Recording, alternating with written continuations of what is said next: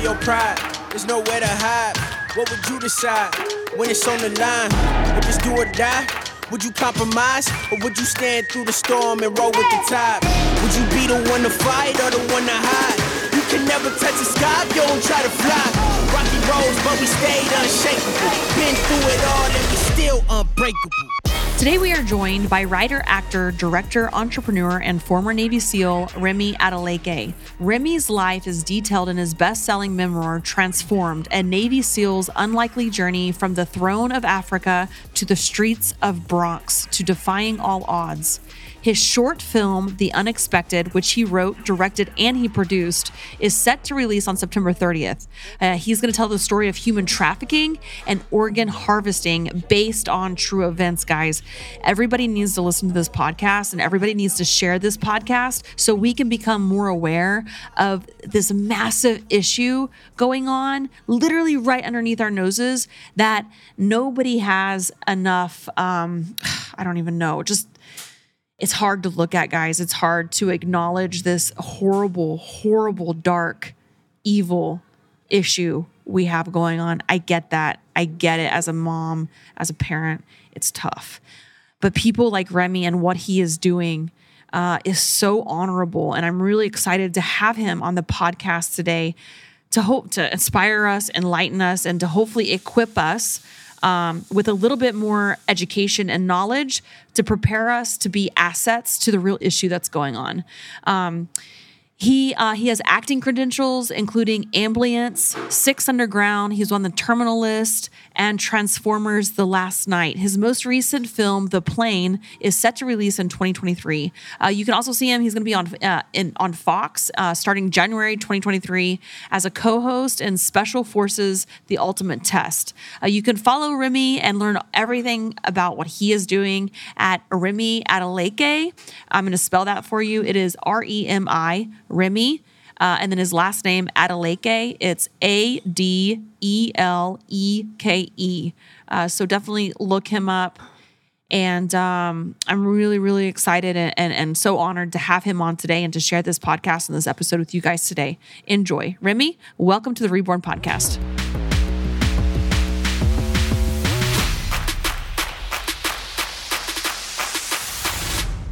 So I want to talk about you. You were born in Nigeria. You lived there the first 5 years of your life. You moved to the States. And now what I'm really interested in, what's really what I want to talk about today is you have a short film coming out about human trafficking and the harvesting of organs. Yes. So Can you give the listeners kind of like a highlight reel of being in Nigeria, how you got to the States, and then let's just start from there. Being in Nigeria, how did you get to the States? Okay. Cool. So my story actually starts with my dad. My dad was a well-known Nigerian engineer, philanthropist, entrepreneur, businessman, you name it, he did it. And he had amassed a lot of wealth from his various businesses. So when I came around in 1982, I was essentially born into riches and wealth and prestige and all of that. And to make a long story short, there's a lot more to the story, but just to give you the highlights, the Nigerian government ended up stripping my dad of his most valuable assets, and he died days later. And when that happened, we went from extremely rich to having nothing, like zero. And my mom was American, so she had no plans of keeping us in Africa. So she permanently relocated us from Nigeria to the Bronx. And that was the environment that I grew up in. It was a really, really tough environment, a lot of crime, drugs. I remember going into the local stores when I was a kid and seeing the mafia guys in their Italian suits with the big collars going in and collecting a tax. It was rough. And not having a father when I was that age, I was got to the States when I was 5, 6, 7, 8, 9. As I got older, I really began to sense a void in my life and began to seek out that void and to seek a way to fill that void with a paternal figure. And so I turned to the streets, street life, hip hop culture, rap culture, all of that. And I started out stealing from my mom, and then that progressed to stealing from stores, that progressed to stealing from jobs, that progressed to selling drugs, and then that progressed to running high-level scams. And by the time I was 19, I had built this massive illegal enterprise where I was just, I was not only bringing in this money, but I was funneling that money through a record company that I had started. Actually, I keep this as a reminder on my desk every day. This was the record company, Eighth Wonder, and I started this record company, funded it completely with illegal money, and it all came crashing down though in December 2001. I got involved in a deal with a drug dealer who went bad. I sold him some products that were supposed to last for a certain amount of time. Those products only lasted for a fraction of that time. And he came knocking on my door. Not only was my life threatened, but my mother's life was threatened as well. And along with that, there were people who were going to federal prison for what I was doing. And so that's kind of where I decided I'm going to stop this life for a bit. And I don't know what I'm going to do, but I can't do this anymore. So how do you go from being on the streets in the Bronx? I mean, you're basically a felon that just hasn't got caught yet, right? You know, you do the same thing that you're not supposed to do over and over again. You're eventually going to get caught. So how do you go from being this man on the street and funneling illegals and doing all this stuff to being a Navy SEAL? Yeah. How does that even happen? Yeah, I ask myself that question sometimes too. After 6 months of, not doing anything, I felt this call. It was June of 2002. I felt this call to join the military, and I didn't, I know it wasn't my idea because growing up in the Bronx, I hated the police. Yeah. Associated anybody in a uniform as a police officer, whether you were Navy, Marine Corps, Army, EMT, firefighter. So when and I hate to say I did because it sounds kind of contradictory, but when this voice spoke to me, which I truly believe it wasn't my voice, and said, you need to get out of here, you need to join the military, it was contrary to everything that I was. I like my clothes back, my hats backwards. I still wear my hats backwards. I was allergic to authority. I was allergic to structure and order. And I just didn't want to do it. I hated the government. But as I looked around the room that I grew up in, I realized that, Remi, your life has amounted to absolutely nothing. You're 19, about to turn 20. Everything that you've tried to do your way hasn't panned out. What else do you have to lose? And so I got dressed, ran down the street. I grew up on Fordham Road and went to first the Marine Corps recruiter's office. And I sat there for 15 minutes and there was nobody in there. There was coffee on the desk, but nobody came in. So I got up and went 2 doors down to the Navy recruiter's office. And I was presented with this beautiful Puerto Rican Navy recruiter by the name of Tiana Nadine Reyes. And she asked me what was I doing, and I'm here trying to Rico Suave her because I'm thinking not only am I going to get in the Navy, but I found me my next girlfriend, and she was from the Bronx, so she had that snappy Bronx attitude. But she dealt with a lot of fools like me in the past, so she knew how to play the game. And she asked me what I wanted to do, and I said, "Well, I want to be a SEAL." And I said, "Yeah." No, I didn't say I want to be a SEAL. I said I'm going to be a SEAL. Even though I was totally unqualified in every aspect of my life to be a SEAL. And she said, all right, Mr. SEAL, how about you go take the practice ASVAB test? So there was a computer desk in the corner and there was a practice ASVAB test loaded up on it. So I went and did that. I passed high enough to get in the Navy, but I didn't score high enough to get in the BUD/S. So that was totally, out of the question there. And then the next thing she did was she ran my background. And when she ran my background, she discovered I had 2 warrants out for my arrest. I had a warrant in New York and a warrant in New Jersey. And I got up and I got ready to run out of the office. And right before I got to the door, she screamed at me and said, stop. And I said, for what? She said, there's nothing out there for you. And I'm thinking that she's going to call the cops. And she had me arrested. And so I'm really trepidatious at this point. And she asked me, do you have a suit? I said, no. She asked me if I had a collared shirt and some nice pants. I said, I'm sure I can find something. And then she said, come back tomorrow. And I said, for what? And she screamed at me and said, just come back tomorrow, okay? And, growing up in the streets of the Bronx, you have to learn how to read people. I learned how to read people, especially in the lifestyle I was in, selling drugs, running the streets, doing all these deals. And it can mean the difference between life or death, how well you're able to read people. And so, what I was able to read from my interaction from her was that whatever it is that she was going to do for me, it was going to be good. I didn't know what it was going to be. I didn't know she was going to go. I didn't know what she was going to do. I just sensed that she was going to do something good for me. And so I came back the next day and she was in her dress uniform and she had her medals on and everything. She took me to both judges. She took me to the judge in New York and the judge in New Jersey. And she said, hey, this kid's made mistakes, but he has potential. 9/11 had just taken place 9 months earlier. So she was like, hey, this kid is trying to join the military after the war. And both judges unanimously expunged my record. They said, if this kid's serious about turning his life around, yeah, we'll give him this opportunity. And then she went a step further and fudged the paperwork to sneak me into the Navy. And that was kind of how it all started. And she died 2 years later. She died of a super rare autoimmune disease 2 years later. So, oh my gosh. Yeah, but I'll never forget that decision because it changed the trajectory of my life. And I'm close with her family now. I'm close with her daughter and her brother and her mother and father. They've become like second parents to me. Wow. But yeah, that was the beginning steps of me getting into the Navy. Dang. I'm pretty sure, Remi, if we just stopped there on your story, I think already you have inspired and like, what's next? I mean, you have this film coming out. How did you get into like the human trafficking and the organ harvesting? I think I've never heard of organ harvesting. And so I think that this is a topic that obviously is not being covered. And I want to talk about that, so you're in the film industry now. Did you write, you're producing and everything, this short film. So let's talk about that.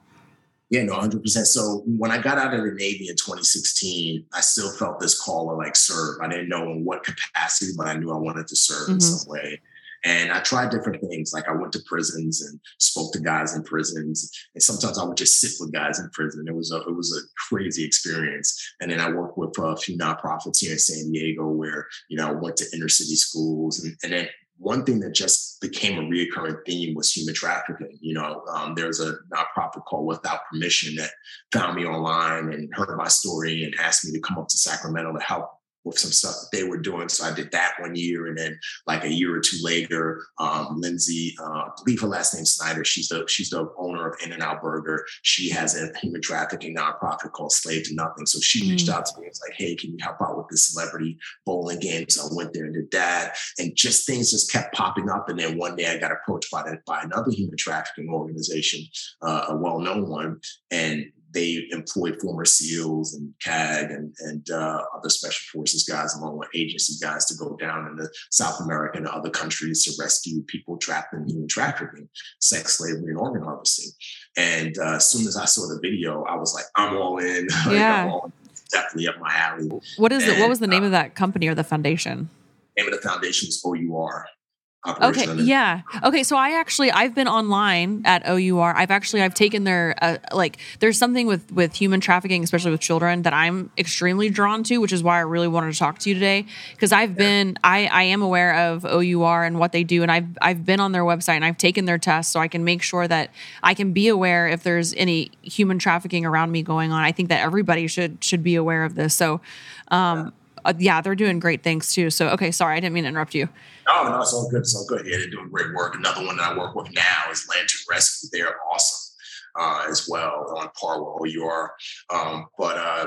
But yeah, I went down just to make a long story short, I ended up doing a jump with them, is what they call it, down to Dominican Republic and Haiti. And while I was down there, we were in this particular slum, where the parents would sell their daughters to the northern part of DR to traffickers in the northern part. And the traffickers would traffic their daughters to the northern part of DR, and guys from Europe, other Western countries would come and have sex with underage girls.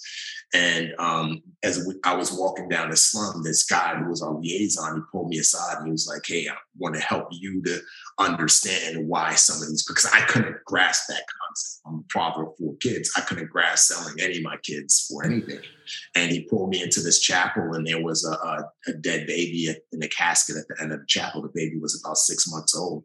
And he explained to me that the mother's milk had dried up because she wasn't getting enough sustenance. And so she was able to get some formula, and she mixed the formula with the local water. And that's what gave the baby. And a lot of the kids die in this particular slum because of the water. And so the parents have to make a choice. Yeah. Do I sell my daughters to the north and then so the rest of my kids can have food and water and the things they need, or do all my kids die? And, like that was heart-wrenching for me. And then of course, with the other stuff I saw down there, it was really heart-wrenching. And when I got back from that trip, I had a bunch of voicemails from Michael Bay's producing partner, Mike Case, because, I had worked as a consultant on film and TV shows. And so he reached out to me. He's like, hey, Michael Bay's looking for you to work on a Netflix film called Six Underground. And are you available? And in that moment, it was like two worlds colliding. Wow. Here I am, working in the film and TV industry, writing, consulting, producing, getting on the road to directing, but then partnering with this human trafficking nonprofit. And so I said, well, how can I converge these two worlds? Because, when we're overseas, we work with what we call PSYOPs people. And they play a role in winning the hearts and the minds, whether it's handing out food or pamphlets to show the neighborhood, hey, like we're here for a good reason. Right. And so I really felt like we need a PSYOPs operation and educate the world in a way through human trafficking, through film and TV, to let them know that this stuff is real and it goes on. And so that was kind of how the whole idea began to come around. I wanted to merge those two worlds. And I started out, I wrote a treatment for a TV series and nobody in Hollywood wanted it because they all said, hey, it's too dark. But I was just like, well, there's a bunch of horror movies and TV shows. Well, why do you think this topic isn't covered? Why do you think it's not covered as it should be? Do you think it's because we just like to turn our heads and act like that it's not happening because it is so hard to look at? I think when people don't like being confronted with truth. Yeah. A hard truth and a reality of what's going on in our world. Yeah. And I think that's a big part of it. But the reality is I think there are more people open to learning about this atrocity than we think, at the same time. But, Hollywood is about making money. And I think in their minds, it's just like, oh, we're not going to make any money off this. And so that's essentially why I think it is what it is.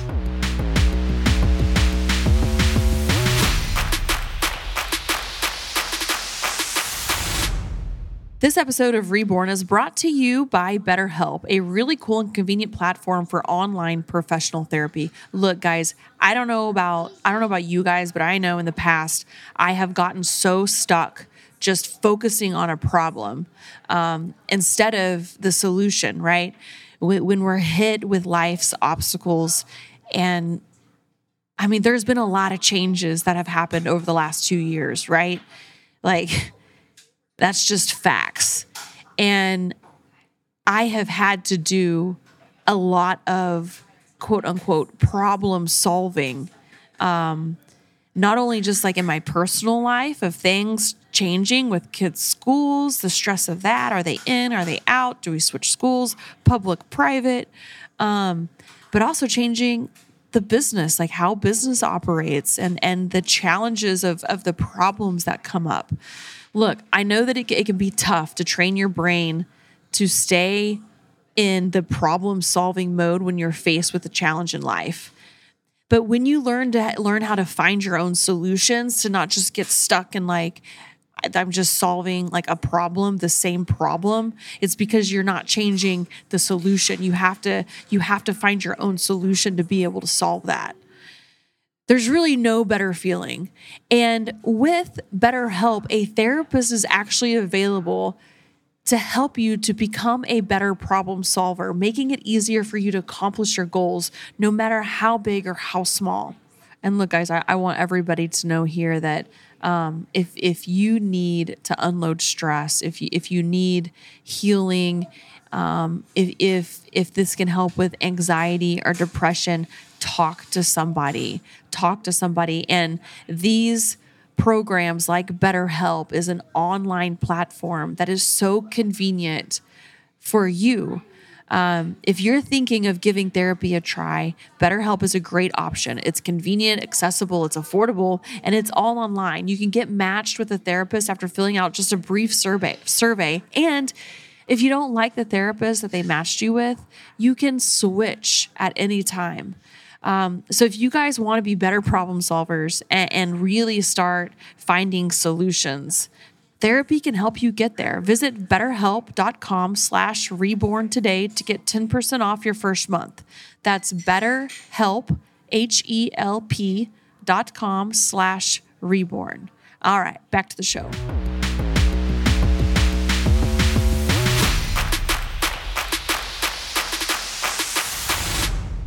Tell me about the organ harvesting. Can you kind of talk about that a little bit? Is it the same? Is it in the same realm as human trafficking and trafficking children? Does that also go on? Because I've never heard of organ harvesting. Yes. So human trafficking, and when people hear the term human trafficking, they only think sex trafficking. Mm-hmm.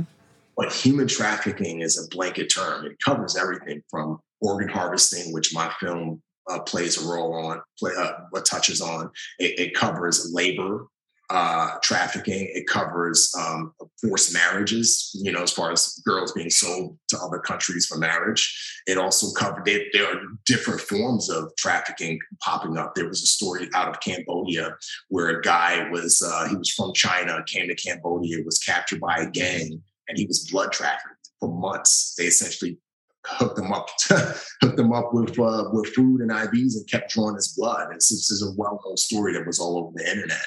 There's drug trafficking where kids are used to traffic drugs in and out of the United States. I interviewed a guy about 2 weeks ago. I'm going to release his story next week on YouTube. And this guy was trafficked from Venezuela to Colombia and from Colombia to Mexico.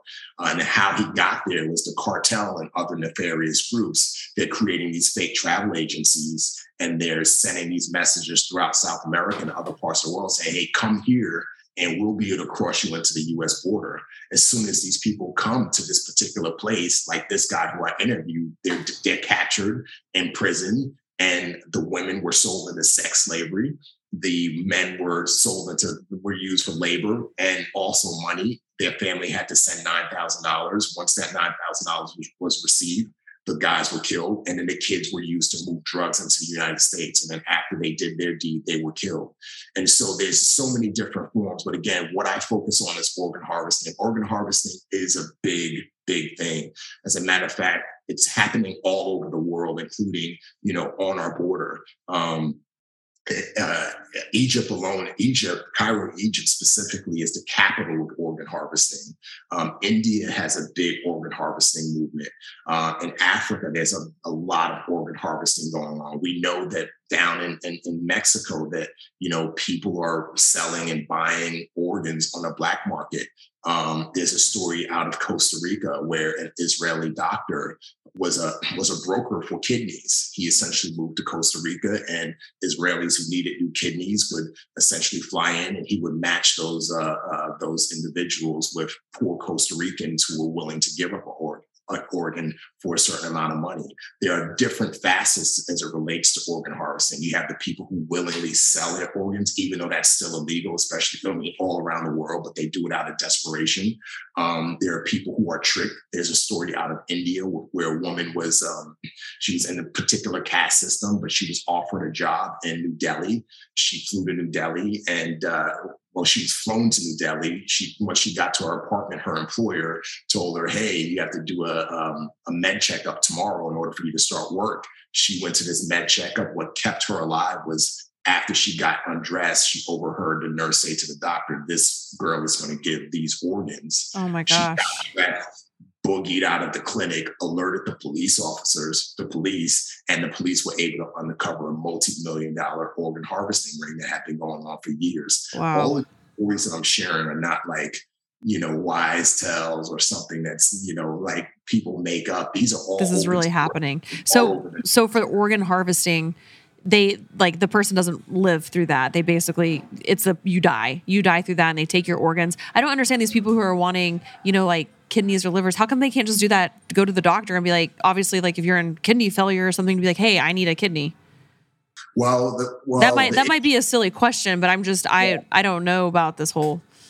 That's actually, as far as the people who sell it willingly, most of those people who sell it willingly, they're selling a kidney. So They're not giving up their heart or anything like that. But that's a pretty easy answer. You know, there are so many people on a planet that will always need an organ, but there's going to always be but so few people who can give an organ. And, you know, as a matter of fact, 4,000 people in America die every year because they don't make the list to be able to get a kidney. That's just in America. 4,000 people die because they're not able to get a kidney in time to survive. So then you have the black market where people will do anything to save their loved ones, will do anything to save, you know, their brother, their sister, their spouse. And so they're going on the black market and they're finding organs, and then they're desperation. What it all boils down to is desperation. And I know, like, for me, it was hard for me to understand, like, and because I'm a healthy person, right? Like, I've never had to deal with chronic heart disease or chronic heart issues or chronic kidney issues where, like, every day was like a gift because I could die at any moment. But there are people who are absolutely desperate, and that's their life. You know, I what helped me to understand this even more recently is I spoke at a funeral about 2.5, 3 weeks ago for a kid who was in a car accident, 21 years old, but he was a donor. And his heart kept saved a 25-year-old girl. His lungs saved a 27-year-old male, and his kidney saved 2 other individuals. One of each kidney saved 200 other individuals. Now, the people that were on the list to get that heart, just one heart, his heart was a long list. Yeah. And one person got it.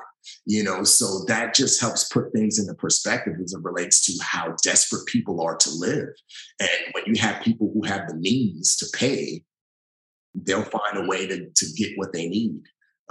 So do you think that this is totally a thought that came to my mind, but you know, obviously it's our body and we can do what we want with our body. But do you think that putting a process in place to encourage people to donate, to make sure that they are on the list, like if they were to die, if they lost their life and they're still healthy and they have organs that can help save other people, do you think that should be more of like a mandatory thing, or like something that needs to be more attention on? Like, hey guys, like there's 4,000 people dying because they're not able to get organs. Do you think that would help with the issue, or is it's probably much, much greater than that? I don't know. I think that'll cause more problems. Yeah. Than especially here, specifically here in America. Right. I think that'll cause more problems. But I would just say creating a campaign where, you know, when you go to the DMV, you know, that's where you have that's where you choose whether to be a donor or not, right? Mm-hmm. So it's like creating more of a campaign so that people are aware, hey, here's the benefits of being a donor. If you're not going to survive, here's how your organs can keep people alive, you know? So I think it's more of a campaign versus making it mandatory for people to sign. I have no idea why people wouldn't want to sign up to be donors. Right. Because if you're gone, you're gone. You're gone. Yeah. You do. So right. I don't know if it's a religious thing for some people or what, but I think a well-educated campaign and informative campaign would be helpful. Yeah. 100%. Yeah. What is the message that you're wanting to get across with a new film that's coming out? The Unexpected. What are you wanting? What is the message that you're wanting to get out? A few things. One, I want people to realize that this is real, that this happens. It's so interesting because the actors that I hired, you know, they did a lot of research to prepare for their roles. And all of them will tell you, we knew about sex trafficking, but we didn't know about this. Right. And most people who I talk to, especially when I do these interviews in preparation for the film's release, they all say the same thing. And so the first part of this film is to breed awareness.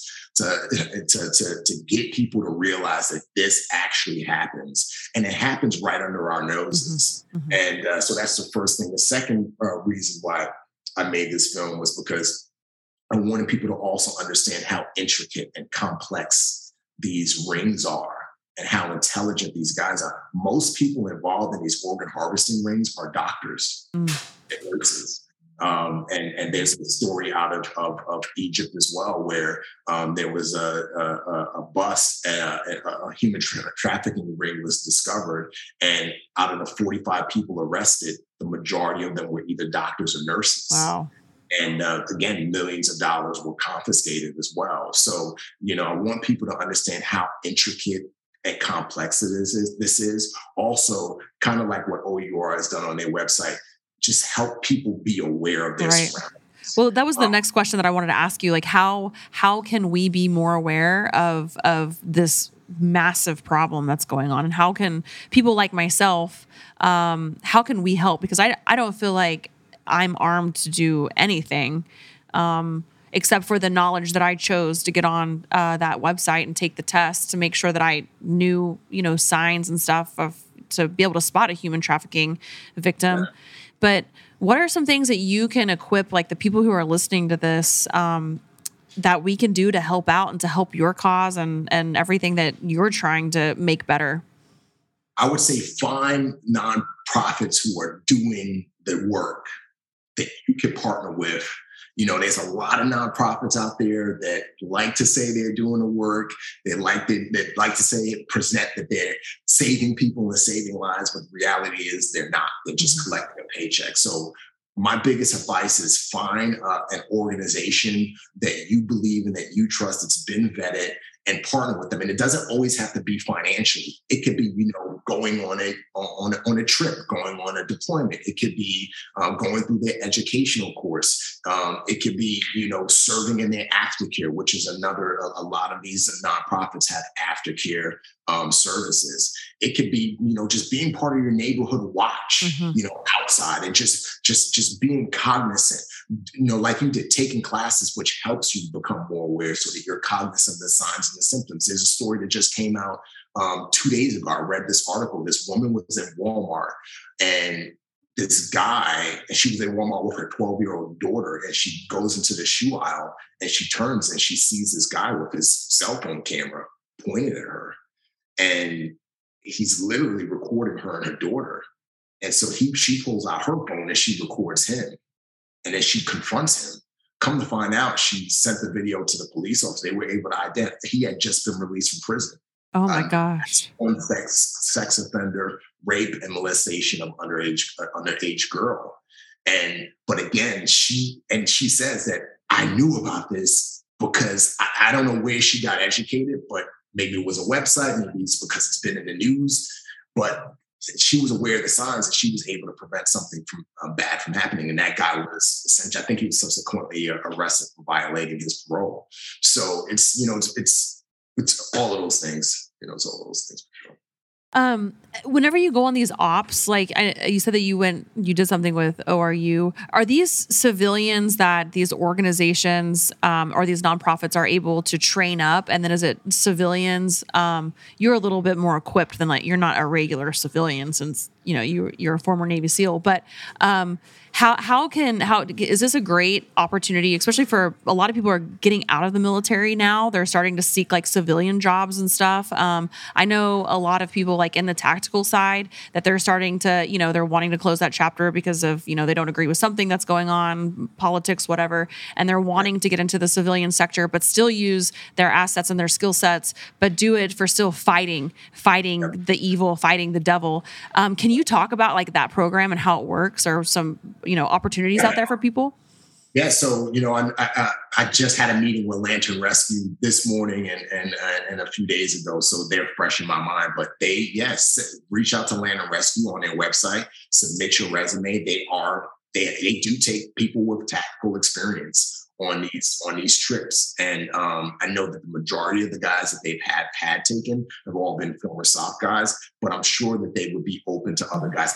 A lot of it too is you got to have the right mindset to do this. You can't be a gung-ho, I just want to go do a mission, I just want to go crush skulls type guy. You have to be very tempered, because you will see things that, can push you over edge. And if you're not able to control your emotions, it can make the situation even worse than it needs to be. So there are nonprofits that do employ guys to go downrange and do this kind of work. As far as people who are not do not have like tactical experience, some of these organizations like OUR, they will use civilians for undercover work. But again, that's like a very, very, you have to go through a very strong vetting process. Yeah, I bet. We got to make sure. But there's a lot of nonprofits that are taking people who are capable, willing, and able to do something. So 100%. I think it's remarkable what you're doing, and everybody needs to be aware and to be a little bit more vigilant. And we can all do our part and do a little bit better. What is the next? Let's say, what does the next 5 years for you look like? Like, what do you have coming up? Like, what projects do you have? Yeah, so I have obviously I have The Unexpected, which is going to come out September 30th. That short film just got picked up as a feature film with G-Base, which is Gerard Butler's production company. And we are in the process of hopefully closing on financing, but raising financing now. We went out to a major star, so we're hoping to be in production, if not the beginning of next year, kind of like mid next year. So that's going to be a big full-length feature film that picks up 5 years after the events of the short film. But again, it's all authentic and really using the film to educate people on the realities of this atrocity and not just we focus heavily on the organ harvesting side of things, but we do touch slightly on the sex trafficking side of things. Yeah.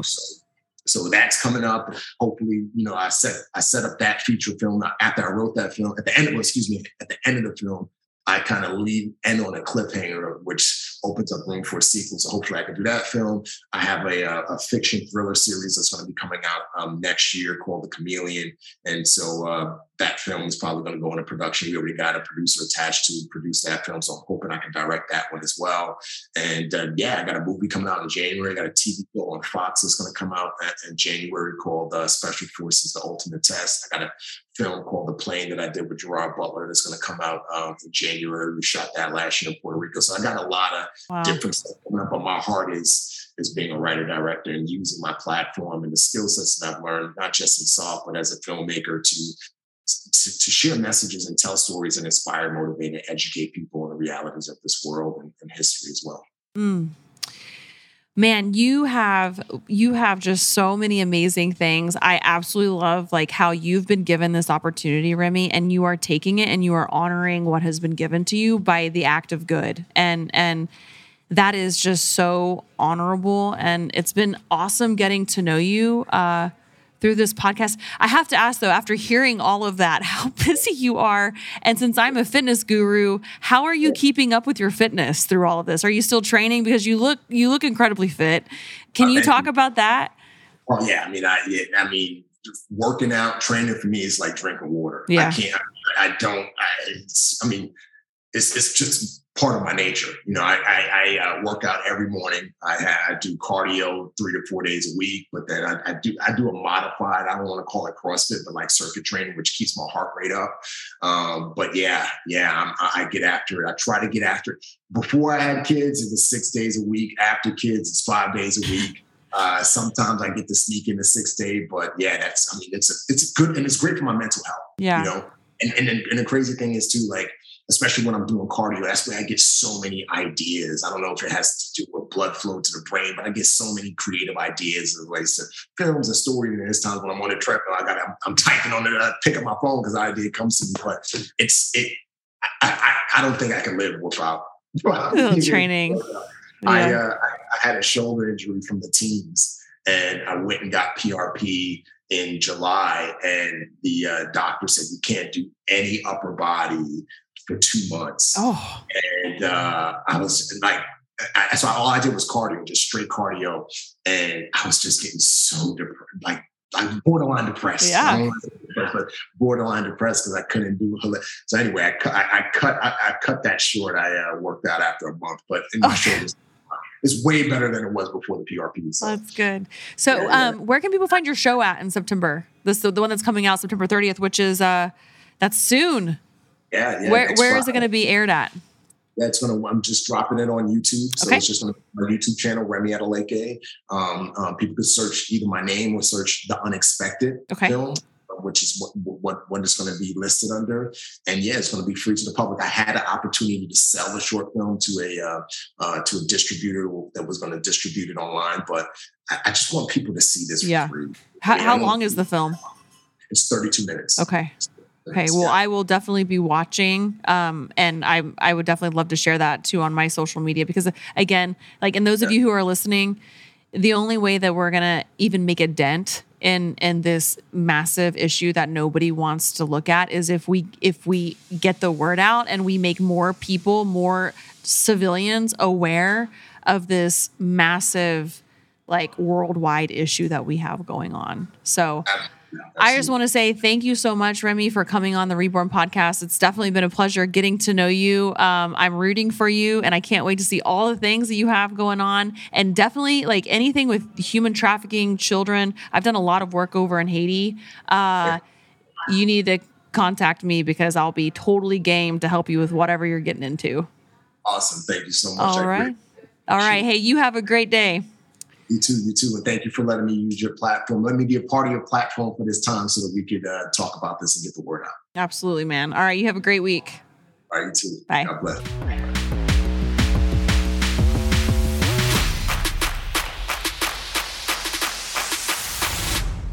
Thank you guys so much for listening to the Reborn podcast. What an honor it is to have Remi come on. I feel so moved by everything that he is doing. It really wants me to kind of explore that area in my heart that's pulling me to, something with kids and human trafficking and this real like pandemic issue that's going on. So thank you guys again so much for joining me on the Reborn podcast with Ironclad. I will catch you guys next week. Bye. Swallow your pride, there's nowhere to hide. What would you decide when it's on the line? If it's do or die, would you compromise? Or would you stand through the storm and roll with the tide? Would you be the one to fight or the one to hide? You can never touch the sky if you don't try to fly. Rocky roads, but we stayed unshakable. Been through it all and we still unbreakable.